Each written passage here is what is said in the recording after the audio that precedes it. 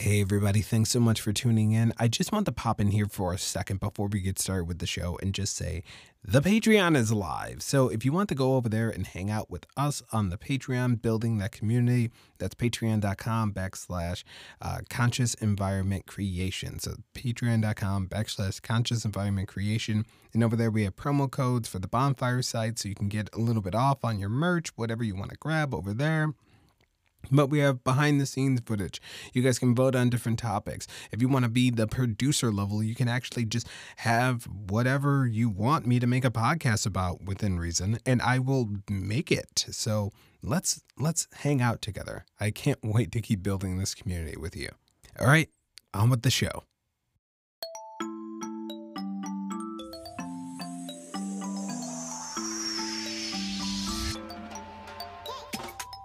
Hello. Welcome back to the Conscious Environment Podcast. Thank you so much for tuning in. This week, I got a chance to talk about one of my favorite subjects in the entire world, film and television. I work in it. I live in it. I love watching it in the evenings. It's one of my favorite things that me and my wife do.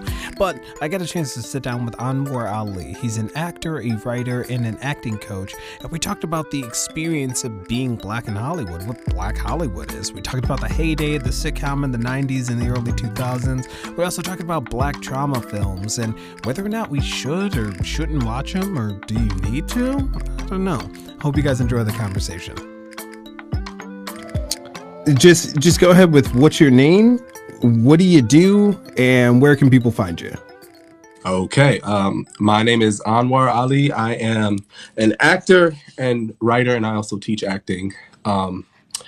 And you can find me, I guess, so like social media, right? Like at the Anwar Ali on all platforms.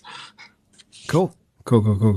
And just quick for the listeners, just spell that real quick. Oh, yes. So TheAnwarAli. All right, cool. And if you're listening on any of the podcast platforms, I'll have all the links and everything down below. But the reason why I wanted you on here, the thing that I was like, I need to talk to him about this, is you are an actor, but a lot of your content, you talk about not just like it. You bring up a lot of like my childhood, almost like kind of like the black experience of like what television was for us. Like, and I mean, man, you brought up shows that I was like, I forgot about that. Yeah. And black representation in the media has been like top of mind, especially with like Disney and The Little Mermaid and things like that. But also like, the kind of originals have been lending their, the voices to black directors, black writers. Amazon and Netflix are kind of trying to diversify their their content for that.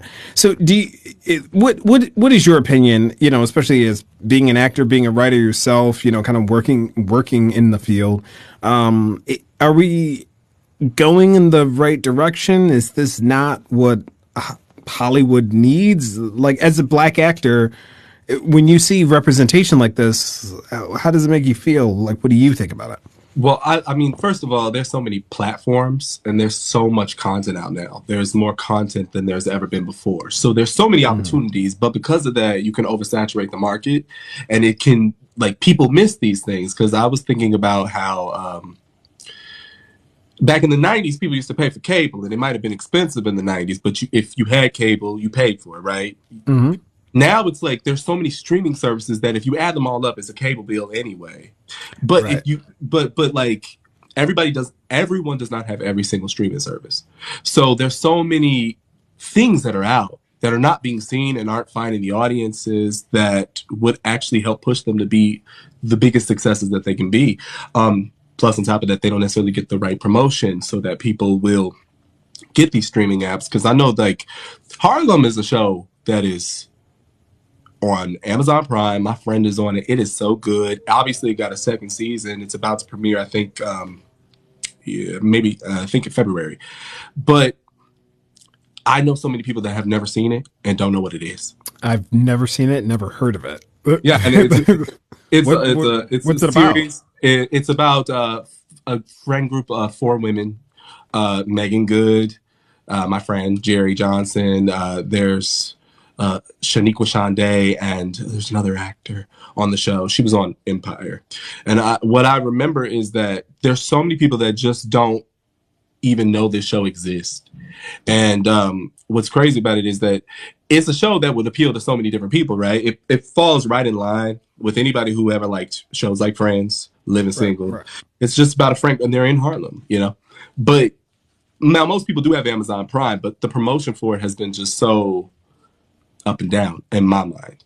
And then there's opportunities, like there's so many shows like across all of them, because I mean you got Amazon Prime, you got Netflix, you got Hulu, you got Tubi, you got all of them. You got Paramount Plus, BET Plus. I mean, BET Plus has a lot of little hidden gems, but most people don't have BET Plus, you know? Right, yeah. Yeah, that was BET Plus was one that I saw like the advertisements or like the promotion for it. Just kind of like gently on the Fire Stick, like just something came up and it was like, oh, add this on. And I was like, BET Plus, what the hell is gonna be? Is there? I didn't even understand like what the streaming service was. Now it's kind of just like even Prime, like within their system, they're kind of breaking it up so that like you pay for channels, and then that channel gets you access to like a bunch of stuff like owned by that like studio or whatever. Like yeah. Now because there's like the All Black channel. That's the name of it. It's All Black, and it's on Amazon Prime. You can like order that. There's like shows. There's like there's a show called Lace on there. There was I think A House Divided was on that channel. But it's like it's so hard to even know this stuff exists or that it's happening. Right. Yeah. BET Plus is funny because I know a lot of people thought BET Plus was just old episodes of sitcoms or like BET shows. So like if you wanted to watch Hell Day or like College Hill, you would get BET Plus. But like there's so mmany, like there's actually films on there. Like Monique has a film called was it I don't even remember the title of it. I just saw a trailer for it yesterday, but it's starring Monique. Like, oh yeah. Is that the movie that she's been trying to talk about for like I feel like the last like couple of years she's been talking about some movie that's been like coming, like something's been in the works.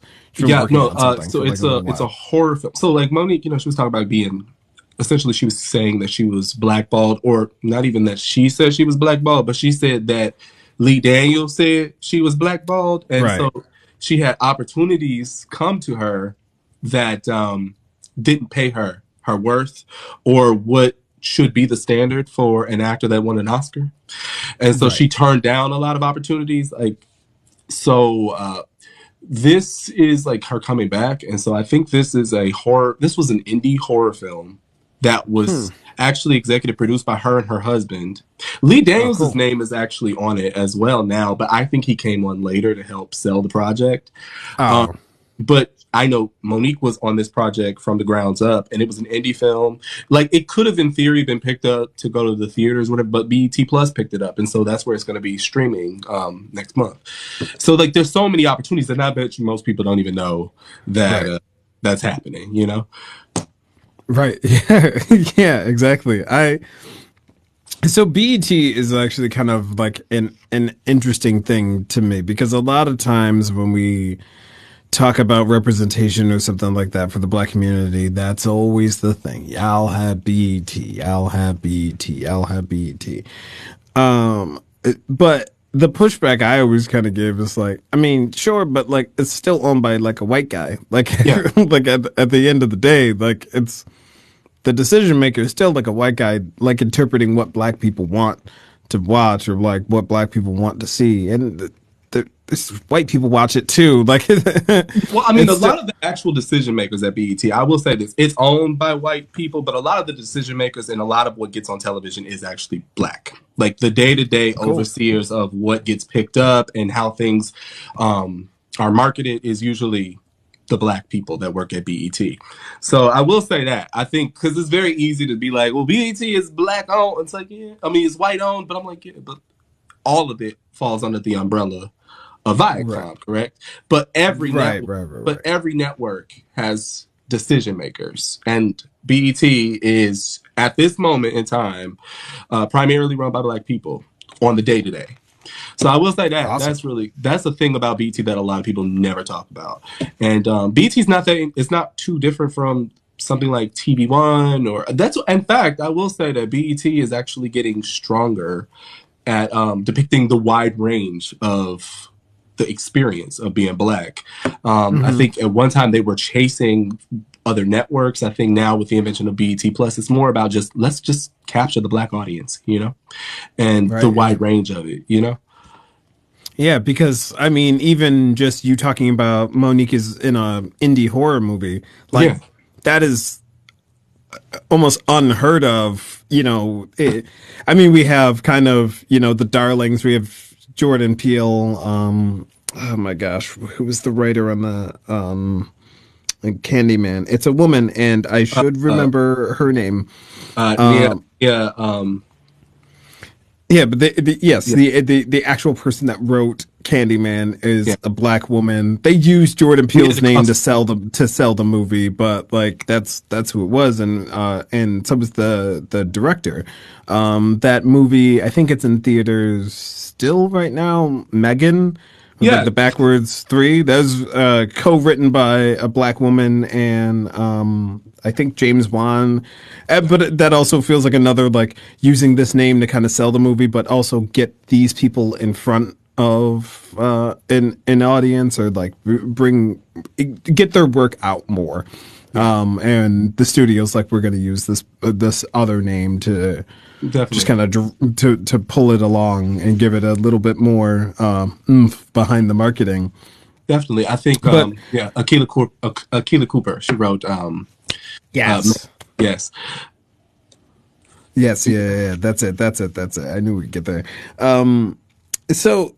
When we're focusing on I've had this conversation the last, I guess, a couple of days with people, like the difference between like racial integration and cultural representation. hmm, So a lot of times it feels like yes, we got black people on screen. Like I'll say this: a lot of you've brought up some stuff that I'm like I forgot about these movies, but there's a lot of I was just talking to my wife about it when we first got Disney Plus that I hadn't seen like most of the Disney Plus, like most of the Disney original films. Like I never watched any of them right, because I was like I remember being a little kid feeling like I don't see myself. And if I do see myself, it's one of two characters. It's either it's either the famous Jet Jackson or Urkel. Those were the only two archetypes of like black people it felt like were like in that realm, like on screen. It was like yeah, either suave and super hypersexualized or it's completely really desexual. really smart but goofy beyond any normal person. Right. So do you think that like with shows like which controversial or not whatever shows like Blackish or uh honestly, I'm kind of blanking on a few more that are even like this. Do you think we're moving more towards cultural representation? Man, there was another really good one that I can't. I think it's just called Family Reunion. And Oh I think yeah, it's on Netflix. it's on Netflix. Yeah. Uh, Um, are you talking about like sitcoms? I mean, kind of everything, I guess. Like, are we seeing more cultural representation? Do you think, or are we seeing just more black people on screen? I mean, I will say this, like I think we're seeing more black people on screen, but I do think that we are getting more of a wider range of what blackness is and can be. Um, Hmm. not necessarily in sitcom form because there's not too many sitcoms in general, but Right. like in general, like or especially not like multicam sitcoms. Like the closest you do have is something like Family Reunion, but I've never actually seen Family Reunion. I just know it exists, but Hmm. I think through film and television, I think we are starting to see that Black people are. I mean, I think it's representing that Black people are not a monolith. It's not just. I think in the '90s, a lot of shows like Family Matters, they had white writers. And the thing is, in some episodes of Family Matters, you can't tell me that that was not a white family. Right. Just it was just a white family with some Black people placed in those situations. Because in a way, all sitcoms, it was a Miller Boyette sitcom. Right. It was no different than Full House. It just happened to have a Black family, and the intention of having Family Matters on TV was just that they wanted. ABC wanted a Black family because they didn't have a Black family sitcom. They just like, we need one. We need to tap into the Cosby Show market. Right. So, yes, now, because I think now Black people are behind these projects more than ever. And I think what we really need, beyond just seeing Black people on screen, is we need Black people behind the camera. We need Black people that are writers. Right. We need Black people that are, we really need Black people that are the decision makers, and Black people that are greenlighting these projects.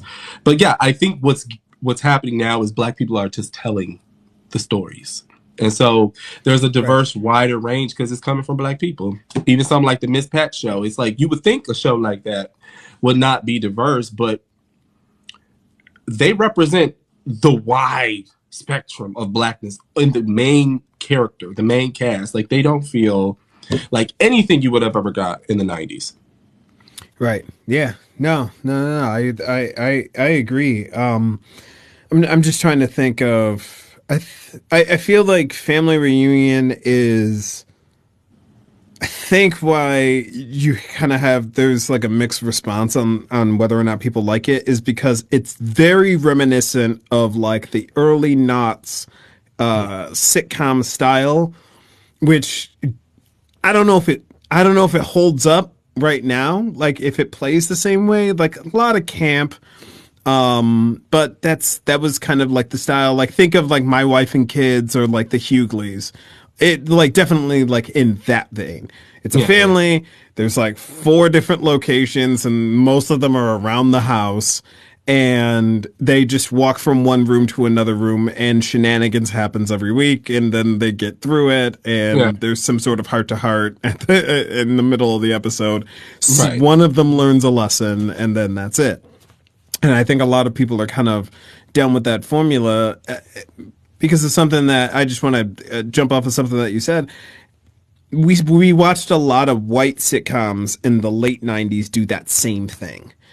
And I think it feels hollow, like watching it now, especially like in our climate right now, like kind of watching it and being like, yeah, I don't know, this feels like it feels weird. It feels like you guys are calling back to something that should have been gone or is gone, and it kind of it kind of reminds me of like the beef that people had. And I think I've heard you talk about this a bunch. The beef that people had, like when Friends came out, and they were like, "This is just living single." Listen, I mean, hey, are they lying? If it is, yeah, but I think, but what was different about even an example of like Friends or Living Single, it doesn't matter, Black or white. I think they were just strongly written shows. They were just there was a little bit more intention behind them. There were less networks. Here's the thing: there was less networks. There was less content. So you had to be good to last, because people were just gonna go to another network. Now it's like people just watch whatever they want. They have the streaming platforms that they have. They're gonna watch Netflix, or they're just used to watching. I think the way we watch television has changed, you know? And I think, yeah, I mean, that was the difference. Like, there's so much out. Like, you could be crap and just stay on for a little bit longer. I don't know if Family Reunion is good or not. I've never seen it. But what I know is that it is nominated for the Children and Family Emmys, which means that Netflix does not see it as like a top-notch primetime show. They've literally relegated it to like the kids categories. So Netflix is not giving it the budget. I know that. And they don't have to promote it because they got the little audience that they got, and they're literally never going to change it. And so, yeah. So it's I they're not gonna back then. Like if a show wasn't like the network would get behind it and be like, okay, we need to change this. We need to improve it. The show is exactly what it's ever gonna be. right, right, right. Yeah. Yeah, exactly. Some someone brought up in the comments Abbott Elementary, and that one that was kind of like a sleeper hit a little bit. Like people really liked it, but when award season came around last year, I don't think anybody was expecting it to walk away with so many Emmys, get nominated and then leave with them after. But that's a show that I kind of want your opinion on a little bit of a controversy that surrounded the show. So Mm. that show, I think, does a really good job of showing black culture. Like, you can't make Abbott Elementary and make everybody white. I know there's white cast members, but I don't think you could make that show and make it a school in the suburbs and have it be the same show. No, Like, I absolutely. think the culture, the city culture, the fact that it's a bunch of black kids that they're dealing with most of the time, and they do not shy away from the racial implications of the white teachers trying to teach black students and struggling with it. There's one character; it's a reoccurring thing, but this was kind of rumor mill stuff. I don't know how true it is, but something I heard kind of right around the time that it was getting the Emmy last year. So I guess this time last year, they were talking about an episode that the writers threw out. That it was, I think it was a note from the studio, like a suggestion, or somebody came up with this idea that like maybe they should tackle like school Like school shootings. unalivings. Yeah, yeah, yeah. Yes, yeah. Okay, so but Yeah, I think yeah. You take off with no, it. I what want that your was just a lot of raw people. opinion on it. Yeah, I think a lot of people were suggesting that. I think it was Twitter. I don't think ABC wants that because I don't think they want to step into that because Hmm. it will change the entire direction of the show and they like where the show is going. I think there were people saying that we need to touch on this on television. This is happening. It's a show about a school. And it's like, okay, but that's not what this show's intention is. And what Right. has made Abbott Elementary so successful is because it is so clear about what it is trying to do. Number one, it's got Quinta Brunson is behind every single decision of that show. And you could I tell, love that. like, I love that so much. but like she came in with like this is what the show is, this is what the show is going to be. She knew what she wanted, she knew what audience she wanted to hit. And to me, Abbott Elementary is a show that is culturally specific, which allows it to be universal. Through specificity there is universality, which means when you tell a story that is so unique and different, everybody can connect to it. Ultimately, I think of like something like Squid Game. That's very culturally specific, but everyone was watching it and somehow tapped into it. I Right. think with Abbott Elementary, Quinta Brunson, what it is, Quinta Brunson is unapologetically black. She may not be any stereotypical idea of it, but like that is what's interesting about blackness is that we just need black people that like being black. We need black people that embrace being black, that are working, and they might be black nerds, they might be awkward, but they're black, and Hmm. that is what I think really shines through with the show. It kind of reminds me of like what's the show that like something like Amen, like a black sitcom that feels very culturally black and very specific that isn't trying to be black. Like it's clearly not made for the white gays. You know what I'm saying? Like it's not Right. like no shade to blackish, but you could tell like they were teaching an audience about blackness. Like the head nod episode, I was like, well, that ain't for me. I know that. I know that. I, I don't. I mean, I don't want. I'll throw a little bit of shade at Blackish. That was one of my big critiques of the show, Mixed-ish and all like every single one of them. Like, what's his name? The creator, Sasha Barrett or Sasha Oh, is Kenya Barris? oh Kenya Bears. Yeah. A bunch of the stuff that he does And I've read like a lot of like his writings. I watched he had that did you ever watch that show about him? It was super meta. It Yeah, was about him, and it was supposed to be this like I guess like not found footage, like this like faux reality show kind yeah, of yeah, yeah. thing. And it Mockumentary. just followed him and his family around, and he was writing a new sitcom, but the sitcom that he was writing was the thing that we were watching. It was very meta, but he took shots at himself and talked about like how he wasn't super happy with Blackish and like the way that it came out and like how it was received, how it was portrayed, and like dealing with this idea of like being a sellout or whatever to like a bunch of different to the black community. But that show, like, yes, that I guess that was my biggest critique of the show, was that it felt like it was not for me, but it kept telling me that it was for me. But then I would watch it and I would go, this isn't for me. This, I know it's written by a black guy, but it feels like an idea of what a white guy thinks black people are like. And honestly, if it just owned the fact that it was for white people, we probably would enjoy it even more because it would feel like we're in on a joke, right? Right. Like it would be making fun, like of this is a black sitcom. I don't know. I'm just talking, but like I think with Blackish specifically, it's clearly it's just made from the white gaze. They describe things, they tell us things that black people inherently know, something that Abbott Elementary never does. Like what I don't even know who said this, but like I think it was Toni Morrison said, if you mention the kitchen in the back of the hair, you shouldn't describe what that is in your writing. Because if you describe what that is, clearly you're talking to white people. But if you just say, my kitchen in my back of my head, and then keep on with the conversation, Mm-hmm. white people are going to be forced to actually learn who you are and get to know you if they're interested, which is going to create a more stable audience. I think with something like Blackish, it's like it didn't even get as celebrated as Abbott Elementary is, even though Abbott Right. Elementary is completely owning its blackness. And why is that? Because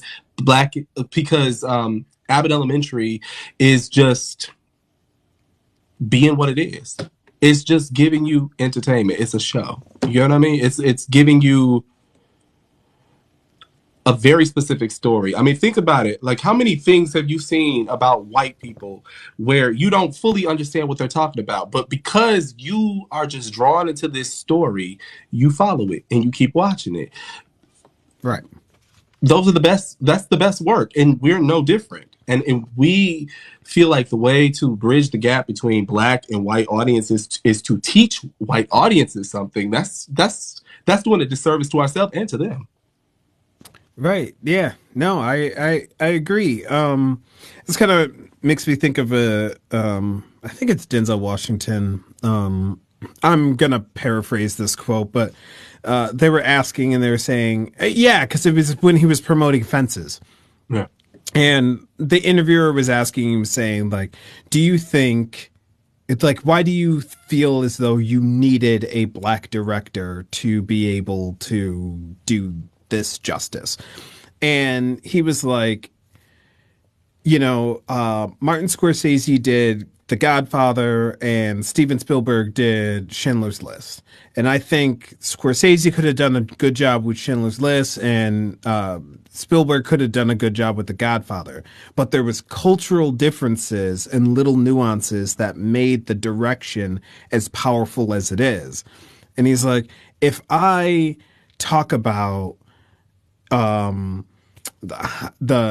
smell of grease and the hot comb hitting the back of your head and the sizzle. He's like black people don't have to imagine what that is. They just remember what that is. Like it's like black culture. It's so ingrained in there. Like if you haven't experienced that or you don't know what we're talking about, how you're going to be lost. So how could you as a director lead lead with that? Like how could you direct somebody with a topic that you honestly don't like, you don't fully Yeah, understand? like think about it. A director's on set and they're learning as they're going rather than just doing. Because like I think Mm. you know, people love the movie Crooklyn, right? You know why people like the movie? Because it's about the details. There's so many small details in that film that if it wasn't a Spike Lee film, it would have just been a story about a black girl, Right. right? It would have been like the general story. Like sometimes these films that are directed by that have white directors that are about black people, sometimes they're actually good or like the story is there, but there's just no the details aren't there. You know what I mean?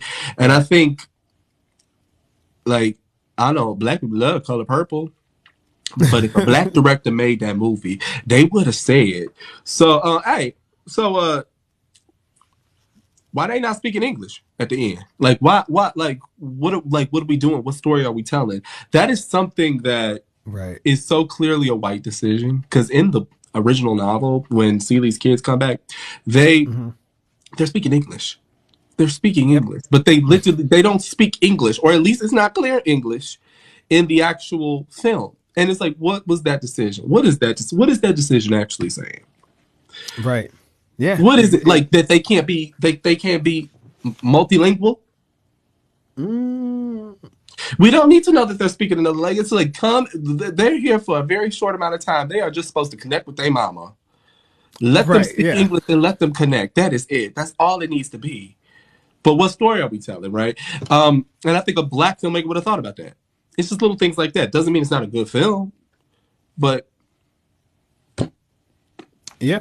I think somebody's bringing up in the comments that Black Panther, directed by a white director, would have been a totally different movie, and I can't agree more. I just finally just saw the second one, Black Panther 2, just about a week ago, and the the little details that they put in the film, like, because there's a lot of just city shots, just there's the streets of Wakanda, just looking at what the city looks like and what they're doing, and the tiny details that that you see, and you're like, yeah, yeah, that's real. It makes me think of Trevor Noah when he was talking about watching the movie for the first time, and he was like, that's my language. This is for me. This part of the movie is for me." And I think that's such a beautiful and like amazing thing. And I don't think at the helm, I don't think a white creator could be able to capture that nuance that black people pick up innately about their own culture. yeah, But speaking of the color and like purple talking about them and being ashy, they talked about being ashy. It's little lines like that. If you don't, uh, no, for real, though, think about it. Like they're like that's not for white people. That's for black people. Those hmm lines, like white people might be lost, and we're not afraid for them to be lost while watching this movie. We're talking about ashiness right now. It's for right, black people, and when black people know it's for them, like that's the best work. right, yeah. Yeah, It makes you want to tear up in the theater. Yeah, like them dabbing each other up, like every little small detail that they did is just amazing. Yeah. The designer, Ruthie Carter, she everything that she touched in that film is amazing and beautiful and yeah, unique, but it feels like home. Like a lot of people that a lot of my friends from overseas talking about the film, and they're just like, Wakanda looks like a place I've been to. Like Wakanda looks like parts of Kenya. Wakanda looks like cities in South Africa. Wakanda looks like cities in Ethiopia. Like they didn't just make up something completely, because they knew what they were talking about the whole right. time. And it wasn't just like a generic Africa. Some big orange place. Like there's some big Right. orange place, like where everybody's just got like a fake Africa that we've all seen before, like in media. No, Right. they didn't go there. They didn't do that. No. Nah, yeah, not at all. And you brought up the color purple, and I kind of wanted to bring up that style of movie, or like movies kind of adjacent to it. So we also see a lot, like we do. We have our Black Panthers, and we have our Abbott Elementaries. We have our lighthearted shows or shows that deal with drama, but it's fine and through the lens of the black experience. But also we have this kind of flip, like Emancipation just came out with Will Smith, and I don't think anybody's seen that movie. I don't know anybody that watched it. I just did I literally just did a video where uh, I said Antoine Fuqua, he directed that movie Emancipation with Will Smith that none of y'all saw. And like somebody actually got upset by that comment saying it was disrespectful. And if I saw the movie, I would learn something. I said, I didn't see the movie. I just said that nobody saw the movie. It's a fact. Like, right. Yeah. But yeah, things like you talk about, like what the black trauma movies. Yeah, the black trauma movies. So is that like I think certain stories need to be told, and I think there's a place for them, but it feels sometimes gratuitous. Like, should we move away from those things? Like, what do you think? Somebody's saying in the comments right now, I'm tired of those movies. I feel like black people are exhausted by those movies. I just think that if we had more representation and more and a wider spectrum of ideas placed out as films and in the media, like it wouldn't bother us so much in theory. I think it's because I don't think it's so much that we get so many slave movies. I just think it's that those are sometimes our main movies. Those are the movies that usually get the most attention. They're the films that get the most awards. They're the films that we are supposed to consider our great classic films. I'll be honest. I got a friend. He's a filmmaker. He's white. And I'm really learning a lot about how white people in this industry think through him. He actually thinks, and he is, like, he's very self-aware. He is a white guy that is anti-racist. He does anti-racist work. But he still thinks in white, right? So, right. And what I mean by that is the only films and television series that he ever sees that are about black people tend to be white critic approved, white male critic approved films. Right. And so what happens with, I think what we're sick of is our biggest budgets, our most promotion, and our most acclaim and awards going to those films. Right. And they're not just a part of, like, if we've never had we've had maybe a few that came close, but we've never had a black actor win an Oscar for a role that did not have to be a black actor. They win for historical films. They win for trauma. They win, then occasionally you'll get something like Angela Bassett for Wakanda Forever, which is pretty good because, she had to be black, but it's a different kind of experience. But we don't get that experience celebrated on screen. And I think that's really what it is. It's about like, so I don't know. I think those stories have a right to be told. I think actually they are teaching a lot of people history that maybe they wouldn't read in a book. I think Till came out. Listen, I have a close connection to a lot of these films. I know Danielle Deadweiler. So of course I'm going to see the film. Of course I'm going to celebrate it. But the thing is, like, I also understand why people are not going to see it.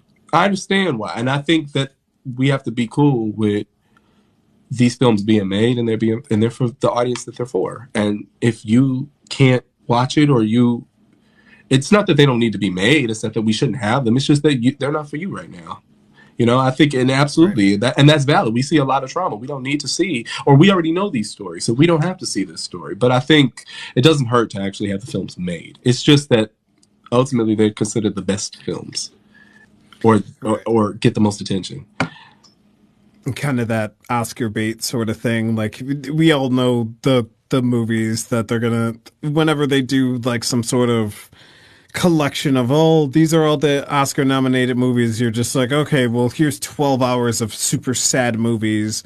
Yeah. Like, just heavy dramas. Like, nothing light ever really goes that way. So it feels like a lot of our acclaimed films are always just like the worst things that are happening. And somebody brought up in the comments, white saviorism in these films as well. Oh, yeah. And I just like you to touch on that. One that jumps into my head is Green Book, because they they like changed that story to fit that character into that white savior role, and that one was kind of like the wildest, like egregious example that Yeah. I could think of.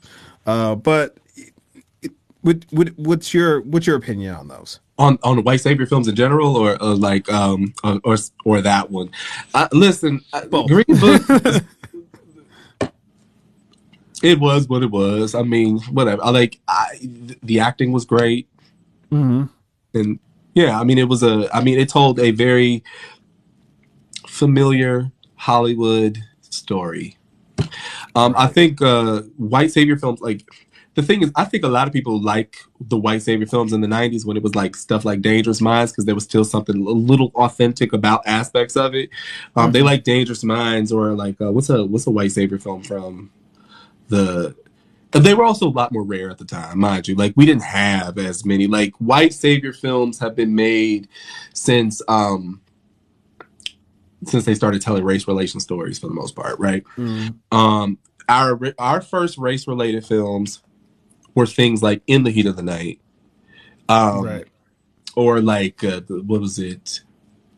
Guess Who's Coming to Dinner, where they're through the white perspective, right? Right. So those were our first race related films. I think we are getting kind of sick of like the trauma films, but then in a way that is also us telling our own stories for the first time, I think. So a lot of you have to True. understand that like something like Till, that's a story that's never actually been told on film. And if Hollywood wasn't Hollywood in it probably would have got made sometime in the eight. It shouldn't that film have been made in the 70s or the 80s? Like take a Yeah. step Yeah. back. Yeah. The Till should be 90s. a classic that we've been talking about for 30 years. Right. Like why have we not had films until the 2020s about Right. that story? So I think what's happening is we're getting so many of them at once when this should have been part of the fabric of film history already. Mm. So I think Yeah. like that, like I think it all ties in together. But like white savior films, they be funny. Like I'll laugh at one. Like The Help was a white savior movie, and they really tried to The convince help us was, in the yeah. promotional campaign that it was not. They were like, no, Viola Davis and Octavia Spencer were like, no, this is a story about the Blades. Later on, they were like, no, it was. You didn't. We They didn't we, really tell us. we knew what it was. Right. We knew We what it just wanted to was. get. We just wanted to get the award so we could make better decisions. Like, please, like, Yeah. Yeah, yeah, but give Octavia that, give her that little statue so that we can get her in a bunch of other stuff that I love too. Like, right.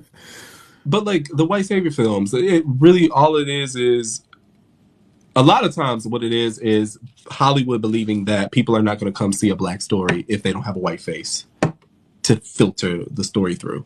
right. And as you can see, something like Abbott Elementary actually shows that sometimes the best work about black people does not have that. Yes, there's some white people on the show, but it's clearly not from their perspective.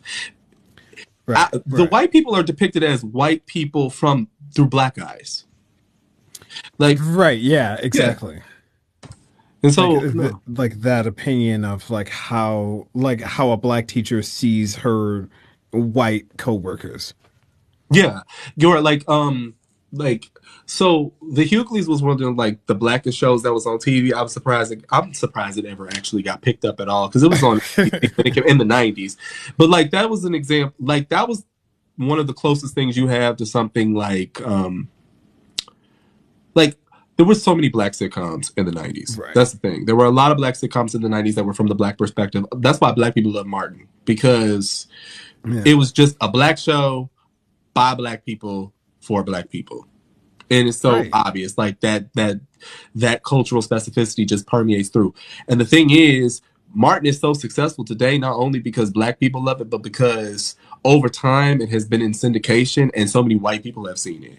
And what I think they're realizing is that it would have been even more successful if they tried to make it a universal show for everybody. Martin is actually a show. First off, it was not any more risque than a lot of other shows about white people that were really successful. Living Right. Single and Martin, and that's one of the reasons why they did the thing with Friends. Because the truth is, Martin and Living Single are two of the most culturally specific shows that have ever been on, and yet they are enduring, and people love them still. So why is that? And so Right. I think the white savior aspect is Hollywood not learning the damn lesson that people just that if you make it and it's good, they gonna come and they're gonna watch it. And yeah, no, so like I mean, even like Black Panther, like there's the white savior aspect isn't there. White savior films sometimes do well, but no, I mean, yeah, I don't even know where I'm going with that. I just wanted to like speak on that cultural specificity versus the white savior aspect. Like, Right. I mean, yeah, some of them do okay, like, but I just think of we don't even have to name it because there were so many of them. I'll just describe this. It was an inner city school, heavy air quotes, an inner city school, with a bunch of black kids. And maybe there was a sports team that they played on. It could have been basketball or football, mostly black kids that played on it. And they had to get rid of their coach because of like budget cuts or something like that. But there was a white guy or sometimes a white lady that was like, I'll come in and coach them for free out and because they never got that perspective before, they learned something new and they were able to win the big game. come on. That I described like at least 5 or 6 movies just now. I don't. Sunset Park. You said white lady. I said Sunset Park with Real Promise. Like, Yeah. Yes. Yeah. Hardball, oh, Sunset Park. Hardball. Oh man, there's so many of those. I But remember controversy with Hardball. Okay, so fun story about Hardball. I'm from Chicago. That was filmed in Chicago. They didn't uh, cast me in that movie because I didn't know how to play baseball, but I came close enough. But like my classmate was in that movie. oh He really? played Jefferson Albert Tibbs, Julian Griffith, and I remember when the movie was made, I remember there was like so much controversy because they had the kids cussing. Like they were cussing a lot. And I was like, this is realistic for kids in this area to cuss, but like it's not common for movies to depict Right. kids in general of this age talking like that. The movie got an R rating because of the cuss words. And so they had to re-edit out. They had to like because Paramount was like, we're not about to put this movie out here with all these kids cussing and get an R rating when kids are going to be the driving Right. force of the movie. And so they actually had to redub a lot of lines. So if you pay attention, you can see the cuss words like the mouths don't match and everything. That was a movie of, and but like they did that just to show how gritty it was with this white man coming in. I know what they were doing, and it almost made that film completely bomb at the box office because just how gritty they tried to make it so that he could save them, you know? Yeah, hardball. Oh man, I didn't know that because I the only time I ever watched it was like on cable TV. Like I watched it on TV, so the words not matching up. Like you get those overdubs of like the cuss words, and it's like you mother father. It would just be crazy. But that's what they Uh did. The movie was in theaters. It looks like that in some parts if you actually pay attention. oh man, I didn't know that. I didn't know that about that movie. Um yeah, that's wild. And I guess like yeah, in the 70s and 80s we did have black exploitation films. That is a terrible name for just like black made low budget films that really heavily leaned into big characters, but those Yeah. characters were always just black as hell. Like it was who they were, but they were still always caricatures and and Yeah. written by black folks to be over the top on purpose. So we did have that, and then I feel like in the 90s we got this kind of reprieve, but that's when we started Roots and I can't even think of the other ones, but just we started having more films talking about like trauma and stuff like that. And something I always just advice to give to people is like the series did you watch How They See Us When they see us. or When They See Us? Yeah. I we Me and my wife, we started it. I think I made it maybe 20 minutes into the first episode, and I had to turn it off. Like, I think it came out. Didn't it come out in like 2020 or late 19, I think early it 2020? was 2019, I believe. Yeah. Yeah, yeah, And I just I couldn't watch it, and I felt so guilty that yeah, I couldn't watch it because I was like, oh man, I'm supposed to support Black, like this is the show, like we're supposed to be supporting each other, and I gotta watch this, I gotta consume this. yeah, And I saw someone make a good point at that time, saying like, if it's gonna harm you or it's gonna hurt you, it's okay to take a break from it, even in our entertainment, seeing Black trauma. Like we see Black trauma all the time, online, everywhere, on the news, on the radio. Like we experience Black trauma constantly. It's okay if your entertainment, you also don't want to see that, or you don't yeah. want to watch that. So be kind to yourself, take a break, take a step back if you need to. And but I agree with you, I didn't even think about it like that.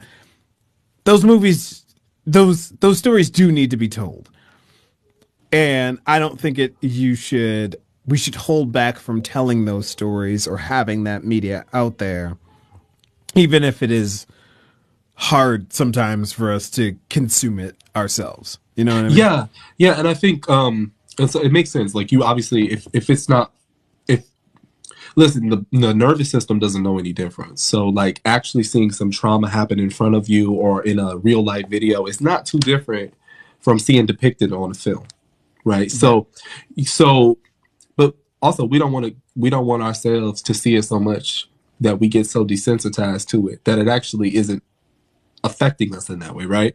So obviously you need to take a step back. You need to, because that's actually not only what protects you, but it also what keeps you from losing the impact of it. That's how I think of it. Like, not only do you need to step away to protect yourself, you need to step away so that you don't become so used to this that it doesn't affect you anymore. Ooh, You know, yeah. we Yeah. don't want Black trauma to become horror. Just, and I think that's Right. where people had an issue with that the Prime series Them, because Yes. it was promoted as horror, and in some ways it did have horror elements, but it really did use trauma as horror. And it's like, are we so like, how is what is this, who is this affecting, and how, and who did you make this for? Because for us, we don't need to see this in this way. And Right. this is real life horror, and we don't need to depict it in this. I think that's where a lot of the drama came from with that one. Because Lena Waithe, she got some. She, Lena Waithe is she's special, with Some, her. somebody saying in the comments, "Tales from the Hood" and Get Out does it the best. I agree. I love Get Out. I think Get Out is a great way of talking about that, like that situation that we've all been in, that awkward party or something like that, right? I think Get Out does a beautiful job of making you feel that. But at the end of the day, the horror is still something that, if the characters I'm cautious saying this, but if the characters were white, I think you could change a few things about the story and still have the same exact movie. And I Yeah, think that was Jordan Peele's point. Like he's going to set the framework up as racism is the framework. But and that's how we're going to tell the story. But I think what people liked about it was the horror element of it was still horrifying, versus with Them, the horror element of it is just horrifying for Black people. Like white yeah, people could watch Them and be like, like that's I can sympathize, but that's it yeah. could literally never happen to them. And them also, it creates a repulsion rather than like an actual fear. And I think that's different too, because because what Get Out is just a creepy story, right? So like you could be a white person watching that movie, be like, oh my god, could you imagine taking somebody's brain out and putting it in somebody else's body? Like literally, if you take the race Right. element out of it, it's just scary. The Right. concept of it, right? Yeah, exactly. And he's successfully done that with the rest of his films, and that's what he's was talking about when he first it said like, I got six in the can. I got like I'm as long as people keep giving me money, I'm going to keep making these movies. And one of the things that he said is, and this kind of ties back into representation, but he talked about he wanted black people in his films, but he wanted it to not be remarkable. Like he wanted their blackness to not be a plot point, but they are black and they act black. Like he didn't want to make white characters black people. He wanted to make black characters who are culturally black. They act black. Like I just think of like the dad in Us, or the fact that that movie, the theme song is I got five on it. Like that is the main theme, the thematic orchestral playing of that entire movie. Like the movie, like top to bottom, was just like these are all black. Like you gonna know that this movie's about black people, and culturally, it's about black people and black people's experience. But the thing that happens, the horrifying thing that happens, is terrifying for everybody involved. Yeah. And race is not a factor in the horror at all. It's just or if it is, like it's not, it can happen. It's happening to everybody. It's affecting the world. This is a global problem. We're just following black people specifically with this story. I think that's I think but like isn't that all black material that is actually something like Abbott Elementary? They don't talk about being black on the show. We just Right. know it's black. Like very rarely is race actually a topic of conversation. And I'm like, that's actually how black people are and live. When black people are in a space together, they don't talk about being black most of the time. Right. We Exactly. are black. We don't talk about being black. And Right. or we may not be having a racial experience like we're black. What we're literally just having an experience. If something like if somebody breaks in and tries to get us, we're going to have a black experience of that situation, right? But it's not a racial experience. And I think we Right. need more films like that, where Right. like Yeah. the black people are just ultimately like we're just following black people in a situation in a story that ultimately has nothing to do with race. Right. Yeah. Right. And I think that's kind of a better way to put. I've been racking my brain trying to like explain representation in that way without making it sound like degrading. But I think that's what it is, like having these characters be culturally black and do black things, but their blackness is not a plot point in the film. It's Yeah. just they're gonna act black because they are black. Like And that's like all. you could pull black people out, put white people in it. You could tell the same story. It's just going to be a different film. That's what Right. we need. That is cultural specificity, and that is in turn what is the universality, which connects people to the films. That's why people like them because it's like something like I think Friday is a great film. Friday is a great example of like you may change a few things here and there, but like ultimately this is just a very culturally specific black story. But Hmm. it's not about them being black. Maybe you can't place white people in that situation. Like you can't. Maybe white people don't live in this area. It's about a black neighborhood. Right. But Right. but you can watch that story and just follow the story that they're telling because somewhere out there you maybe had an experience similar to this. It's just not the black version. And I think Right. you're right. And like it sounds silly saying like the black version or the white version, but like I'm just saying like true representation is us just existing. Right. Yes. Yeah. Exactly. And actually, I just lost my train of thought. But it so we've been talking about like a bunch of different movies over the course of time, and we talked a lot about, well, a little bit about like sitcoms and stuff like that. So to kind of steamroll into the end of this episode, my you are probably my biggest source for black sitcoms, especially in the 90s. So I don't forget nothing. And we had like a golden age. Like that was a great time for sitcoms in general. And I think we got a lot of our really good work. So is there anything or a style or anything that you would bring back? Like what's one that you're like, if we could reboot anything, what would your reboot film be, See, I don't want or I, show?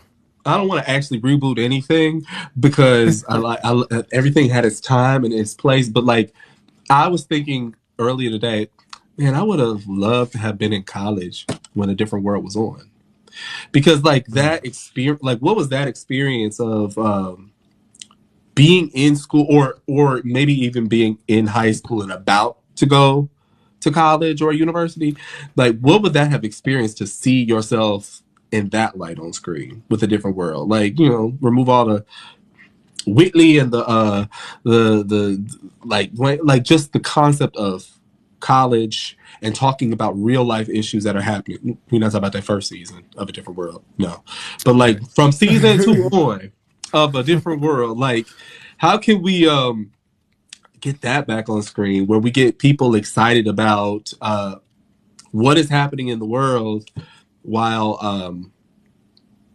while just being funny at the same time. Like how can we like bridge the gap without being preachy with about it too? Because I think A Different World talked about essentially what is black trauma without getting traumatic with it half the time. You know what I mean? And I Right. think we can stand to have in general a lot more comedy that touches on these issues or that um, goes into these kinds of conversations so that we can not traumatize ourselves so much while actually trying to grow. I think we need humor in it. I like that's why I like some people on TikTok who just are really funny with their education. I think ultimately like that is what we need. We need the education to be entertaining again. We need education Yeah. to be entertaining again. To actually Yes. be entertainment, because ultimately this is a medium where people are trying to be entertained. And I think just to like in terms of like sitcoms, and I know I'm getting a little off topic, but what Oh no, I you're good, think man. what happened is film got so gritty, and so we feel like we need to tell like really gritty depictions or like really accurate depictions of these stories because, as you said, Roots happened in the 70s. Roots was also on ABC as a miniseries, so there was only so deep they could go. They couldn't show everything. But now because film is allowing us to show so much, I think people are trying to show the truth so much, and like they're Right. trying to they think that's the way to like, oh. And what I do appreciate about the movie Till, they didn't show any of that. They didn't show any of the carnage. They didn't show the abuse. We don't need to see that because the impact will be felt anyway. Now it's not a funny film, but Right. ultimately I do think we need to just bring the entertainment back and find the way that we can meet telling our stories, telling history, or telling what current events while still being entertaining, while also having things like Nope or uh, Right. Yeah. Us. But like, how can we bring the entertainment back? Yeah. Someone in the comment is saying like bring back Reading Rainbow, and I don't know if you've heard of Gracie's Corner. I have kids, so I listen to Gracie's Corner constantly, and it's nursery rhymes and kind of the fairy tale songs that we all know, but done in a very black way. I mean, that there's not another way to say it. It's they're done in a very black way, and I think that that is like a beautiful thing, especially for young black kids. And I try to kind of reach out and show my kids like these images, hopefully, but I do think we're getting better in a lot of ways because there's a lot more content that I can show my daughters that I never had when I was a kid. Like as far as like representation goes, like I didn't have that many black heroes or that many black people that I could just continuously watch or want to watch or see. Like there was the sitcoms, there was those things, but especially as a kid, like kid shows, there wasn't a ton of it. But now it feels like it's just not everywhere, but there's a lot more than there was before. Somebody in the comments brought up a series that did get rebooted, but they did the gritty thing. Have you seen Bel Air? Yeah. And how it was, it took a little fun sitcom and it got gritty. Yeah. Yeah. Like the real life story of what would happen. Yeah. Yeah, like what was supposed to happen or how was he supposed to be? I didn't get a chance to actually watch it because I just felt like I was like I don't want to keep seeing like gritty shows and things like that, like kind of I don't know. It might be great. I heard that it was good. I heard that it was bad. I heard like That's it's the beauty. But I think what is happening and what I do appreciate, not just about that show, is just that I think we're getting more content where if you're black, you will find what is for you. Because the truth is, we always say we're not a monolith. Well, that means we're not going to be able to always enjoy every single thing that, like, everything that's black is not for us. And that's right. okay. You know? I think we all lead very different lives and have different experiences, and so we're going to naturally connect to different things. And I think the more we also own that, the more actually we'll be able to connect to each other's stories and enjoy it for what it is, rather than trying to force ourselves into feeling like, oh, this is a black, I'm supposed to connect to that. No, it's just a story. And I Right. think, but I think you would like it. Actually, I think you should see it. I it the it's bunch not of people in the necessarily. comments are convincing me. It's not. I don't think it's not as gritty as you think it is. It's just dramatic. It's serious version of the same Right. initial story. Right. Yeah. Same thing. But to your point of making it entertaining, um I know when the show first came out, a lot of people were pulling clips from the old show saying like, yeah, but they still did that. Like the episode where Mhm. Carlton has a gun. I know, like I feel like everybody brings up that one, that episode, or the episode where Will's dad leaves and he has that great monologue at the end of it. And there's another good monologue with Carlton when Carlton's carrying the gun and he just breaks down because he had gotten robbed earlier in the story and he's afraid. And you see all these things and they had to deal with that, talk about like Right. not only just him having it, but like he's also black and he has it. And now it's this. So there were a lot of like heavy topics that Yeah. went on, but it was just in this. It was surrounded by the bread on either side of the sandwich was very Yeah. lighthearted. But in the sitcom version, that is an example of the trope of every single time you have a show with black people, there's a burden of representation of you have to hit every single key talking point, which is what they were trying to do with Abbott Elementary, of having an episode about that, is that they want to introduce a gun into every single black sitcom in some way, even if the characters are not necessarily realistically going to be in that experience. We need to have some sort of Right. a story where we talk about that, because that is a talking point within Black America today. And I think that's also something that wasn't always the best aspect of 90s sitcoms. They wanted to tell a story.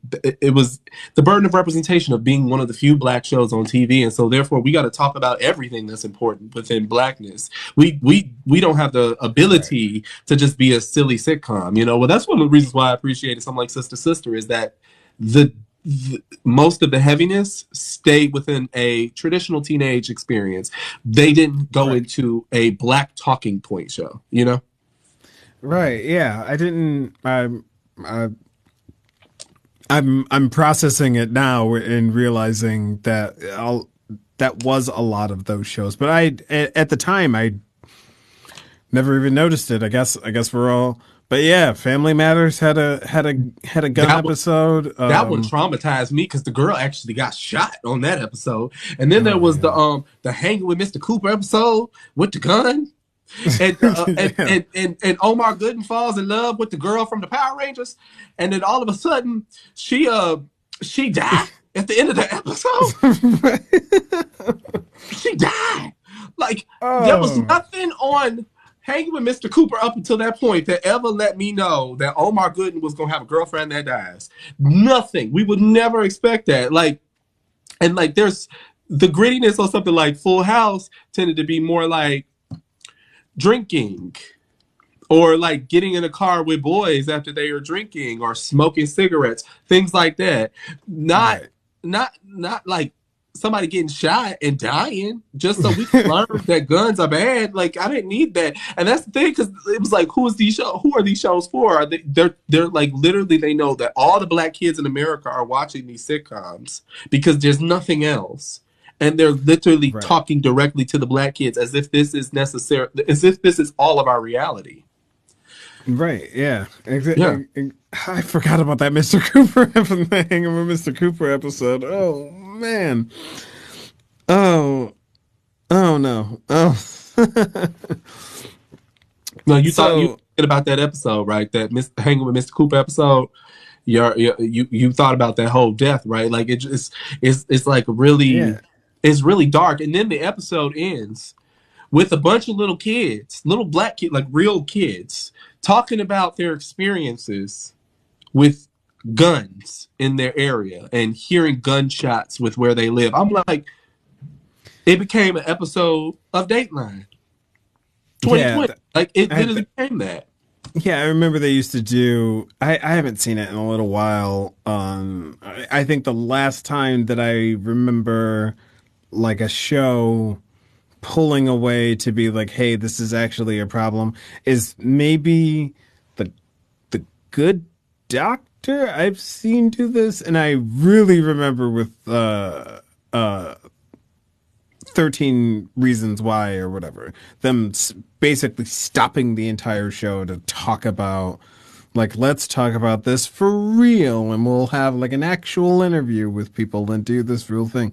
But I forgot, like, yeah, in the 90s, they used to do that all the time. They'd have a bunch of little kids at the end talking about, like, whatever. Yeah, It would be about have the actors, HIV or it would right? be about, yeah, it would be some horrible thing.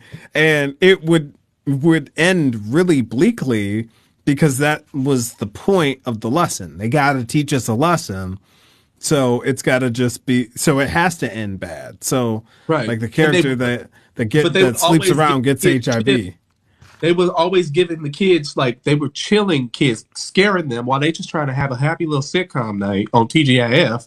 They like scare they had to do that. They had the actors come out and they'd be like, if you or anybody you knows is doing this, the Family Matters episode, they literally said squash it. It was disturbing to me as a child. I was like, I don't. I was just trying to have. I remember being a kid and seeing Boys in the Hood and not being as traumatized as I was by Family Matters because that's not what Family Matters is supposed to be giving me. Yeah, this is for entertainment purposes. We were trying to take a break. Like Yeah, there's ways to talk about this stuff or tell us about this stuff, but still be, I guess, entertaining or still be light about it. Not just suddenly out of nowhere take your very lighthearted, wacky sitcom and just slam on the parking brake to stop and talk about something awful, and it's going to continue to be awful. Now it feels like instead of doing that, you have the silent credit roll like the episode just ends, just fade to black, and when it comes up, you just get like white text that says like phone number, some helpline number. If you or anyone you know, now it's just a title card with just Yeah, white text there. with a hotline. Yeah. Hotline number, and that's basically it. They just kind of squashed the whole like sitting down and talking to people kind of feel of it. But I think it's for more or less for the best Yeah. to really get rid of those to get rid of those things. So let's give some recommendations. What are your favorite entertaining shows? Like we can that's nothing too heavy. Like what lighthearted? We said Abbott Elementary, something I guess in the vein of that. Well, Like yeah, no, who I what are like you watching? I like Abbott Elementary. I really do like Harlem, and I'm excited about when that comes back out for the second season. I think it starts next month. And then what else is there? Lighthearted. You know, I have to really rack my brain to see what's lighthearted and black. Oh Um, no. but yeah, no, those two are like the main lighthearted shows that I really like that are black. I actually appreciate the Miss Pat show. Mm-hmm. It's not necessarily lighthearted, but it's so black. I mean, it is funny, and it usually has just a light sense of humor about itself. But Mm-hmm. it even though it sometimes goes into darker or deeper or heavy topics, it Right. does tend to it's doing it in such a black, culturally specific black, but not having to talk about being black way that you don't I don't personally ever walk away from the show feeling like they were preaching to me or that it ever got heavy. It just felt like if people I knew were talking about these important topics, you know, and Right. I don't usually get that on television very often. So I really do appreciate those. And then there's some other stuff I think that I probably really like. I just don't remember it. But yeah. Are there so that was TV. Are there any movies, any films that you've just seen that are great or are coming out that you're excited for? Well, listen, I mean, something like Megan was really good because you could tell it was written by a black woman. Like you can actually tell. Like she wasn't trying to. Yes, she was writing about white people, but you could tell that you can't take away your own experience when you're writing. You can write about Mm-hmm. anybody, and I appreciated that film. Oh, I see the menu was great. The menu was great. Mm. And then yeah, I've been seeing a lot of films recently, so like my head is like filled with so many of them, but. Um, Most recently I did see Megan, and I actually appreciated what it was because it was just fun for fun's sake, and I appreciated that. Listen, I mean, we need, like I said, we need more black people behind the camera and more black people writing the scripts. And Akila Cooper, who actually wrote Megan, is actually writing a sequel to Night of the Living Dead, and so that's Oh. soon. And she also is working on this other project. I mean, because there was I did see this film called uh, what is it? I think it's Ma. It's on Amazon Prime. It was the most Mm. recent Sundance winner. Yatu Jasu is the Nick. I don't know how to say her name actually, but her last name is Jasu, and it's a film about a immigrant who is a nanny, an African immigrant who is a nanny to a white family, and she's working so she can bring her son to America.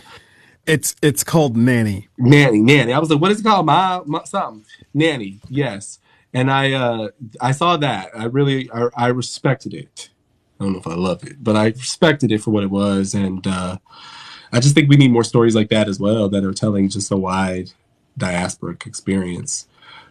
Yeah, I loved Nanny. The ending, the end got weird, but Very. but the movie was It was good. It was creepy. It was uh, surreal. I liked it. I liked it a lot. I don't know. I don't think I had high expectations for it, and I think it just kind of surpassed anything that I thought that it was going to be. Yeah, I had Another, no expectations for it at all. I just knew that like it won at Sundance, so it had to at least be artistically solid, you know? right? Yeah. There's another movie. I don't know if you've seen. I just watched this the other night with my wife. Emergency. It's also on Amazon Prime, and the uh, like quick overview of the plot without any spoilers. I think it's like three. I think it's three guys. It's three guys. They all live in this college town. There's a bunch of frat houses around them, but they live in like a college apartment off campus. And they're out one night and they come home because they forgot something. So they stop back home really quick and they realize that their front door is open. So they kind of sneakily go in and they're like nervous. And they realize that there is a young white girl passed out on their floor. And her being white is a plot point that was important to say. And the movie just kind of continues on with the experience of three black guys debating whether or not they should call the police, whether or not they should do a few things, but a lot of it comes back to, well, we're black, so we probably shouldn't do that, or we can't do that, or we can't do whatever. And I think it was a good film that kind of does what we were just talking about. It's a comedy. It's a dark comedy. It's pretty funny the majority of the time that it's doing what it's doing. It's trying to be funny. It is very funny. And then when it has its serious moments, it takes you there, lets you sit in it, and then pulls you back out and goes, okay, we're gonna keep being funny. We wanted you to see that, and then we're gonna come back and keep being, keep be lighthearted. It kind of made me think of like that old like saying like laugh because you have to. Like there's nothing else that you can do. Like just just laugh at the situation. Yeah. But it's a good film if you haven't got a chance to check it out. It's like Hangover, but racially charged as black and brown people. Yeah, yeah, that's a good comparison. It's like The Hangover, except it's with black and brown people, and that's a plot point. Okay. A lot of it's one of those downhill kind of movies, you know what I mean? Like one bad thing happens and then it's just like a bunch of bad stuff happens because that one Right. bad thing happened. Right. There's just the rest of the movie is them trying to play catch up but they keep digging themselves deeper. Yeah, so it's that kind of film. Yeah, yeah, yeah. I saw a banner for it. Like I saw them promoting it a little bit. So Oh I'll yeah. check it out. Yeah, yeah, absolutely check it out. But that would be, I guess, my rec. So just kind of final thoughts with this podcast. We try to give people like actionable items, and this might be fun homework for folks. So when it comes to supporting, I know like a lot of, especially white folks like to support buy black, do what they can. What would your suggestion be? Is that going to the movie theater? Is that just watching shows on TV or Netflix or something like that? Is that starting to find directors that they like and championing their work? As far as film and television goes, how could somebody support the black community? I guess and specifically like I always tell people just like you have to watch things. So like look up your favorite actors and actually see what people are doing because usually some of your favorite people are always like, well, where are they? It's like they're working, they're usually there's so much out that is happening and we just don't always know about it. And so I think we have to do our due diligence to essentially find out what's happening and not just rely on the promotion that is not necessarily being given to these projects, right? Right. So I think that's number one. And then also don't bootleg nothing if you don't have to bootleg it. Like, actually, like try to like please like actually rent the films or watch them on stream. Even if like you can watch obviously on free streaming services, but like try to actually get some money into these projects because ultimately, yes, you are helping the top, but you actually it trickles down. And if these projects don't make money, they're not going to make them anymore. So Right. yeah, so like do your due diligence to actually just really look up what some of your favorite actors and filmmakers are doing and actually check it out because usually people are pretty busy. Yeah. I can absolutely agree with that. The first thing that kind of popped into my head, especially with like Amazon Prime and it has that little X-ray feature, I always just like look up even just the directors. Like you go down the list, you see like the director, like what else have you directed, or such and such is the writer. What else have you written? Yeah. I think even support the actors and support that, but these are the people creating these stories too. Like keep supporting their work, and it isn't just the Jordan Peels of the world. There's a lot of black writers. There's a lot of black directors. There's a lot of people. Find out who those people are and keep supporting their work. Yeah. As far as like what they, what other things that they try to do that are in this same vein. And yes. Yeah. Just rent the movie. And follow, Just pay the $3 or the $5 or whatever, man. Just rent the movie. rent the movie, pay for it, watch it on the streaming service, whatever. But like, pay for it. But honestly, just follow your favorite. Well, follow your favorite filmmakers' careers. Like, just follow the trajectory because you'll never know where people are going to end up, and it's so good to actually be paying attention to that. And also, like when you see something really good and you really like it, look up who made it and actually Right. start researching where they came from and where they're going and or what their mission statement is. Because so many filmmakers, writers, all artists, everyone has a mission statement, an intention Mhm. behind what they're doing and what they want their art to say. And it's really good to Exactly. get in touch with that because the work will feel different when you know who they are. Yeah, absolutely. Yeah. So we can wrap it up here. I'll let you get running. So again, for people that are just jumping into the live or just repaying attention, say your name, what you do, and where folks can find you. Plug Um, all the things. Okay, all the things.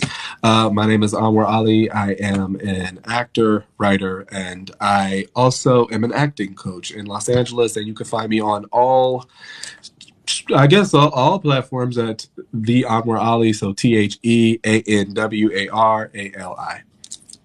Cool. Do you have like a web, like a specific website for the coaching and all that? We didn't even Oh get no, a no. chance to So get into that. well, my coaching tends to be on. Well, right now I'm actually more of an adjunct professor at different universities. So I tend to Oh, just I awesome. either go to the university directly or I will zoom in with a class. But so no, but maybe I will start. Maybe I'll start coaching people if they want that.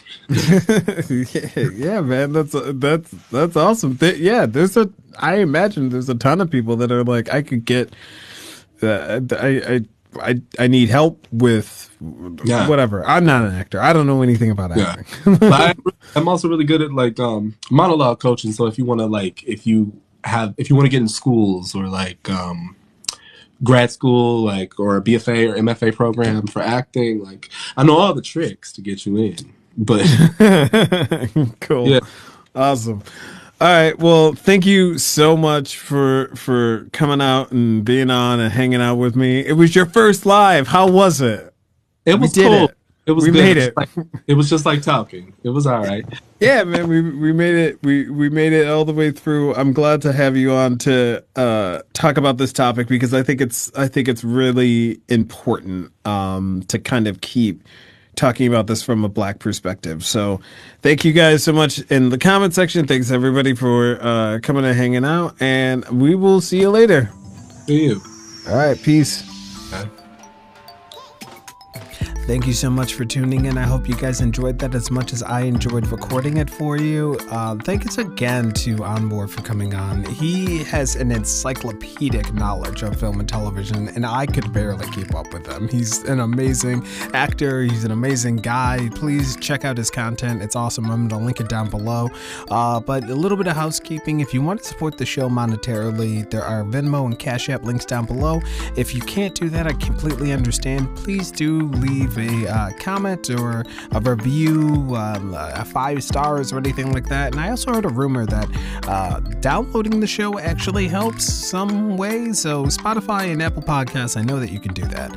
But one last thing, just remember, I love you. And please go drink some water, like right now. Stay hydrated. All right, see you next week.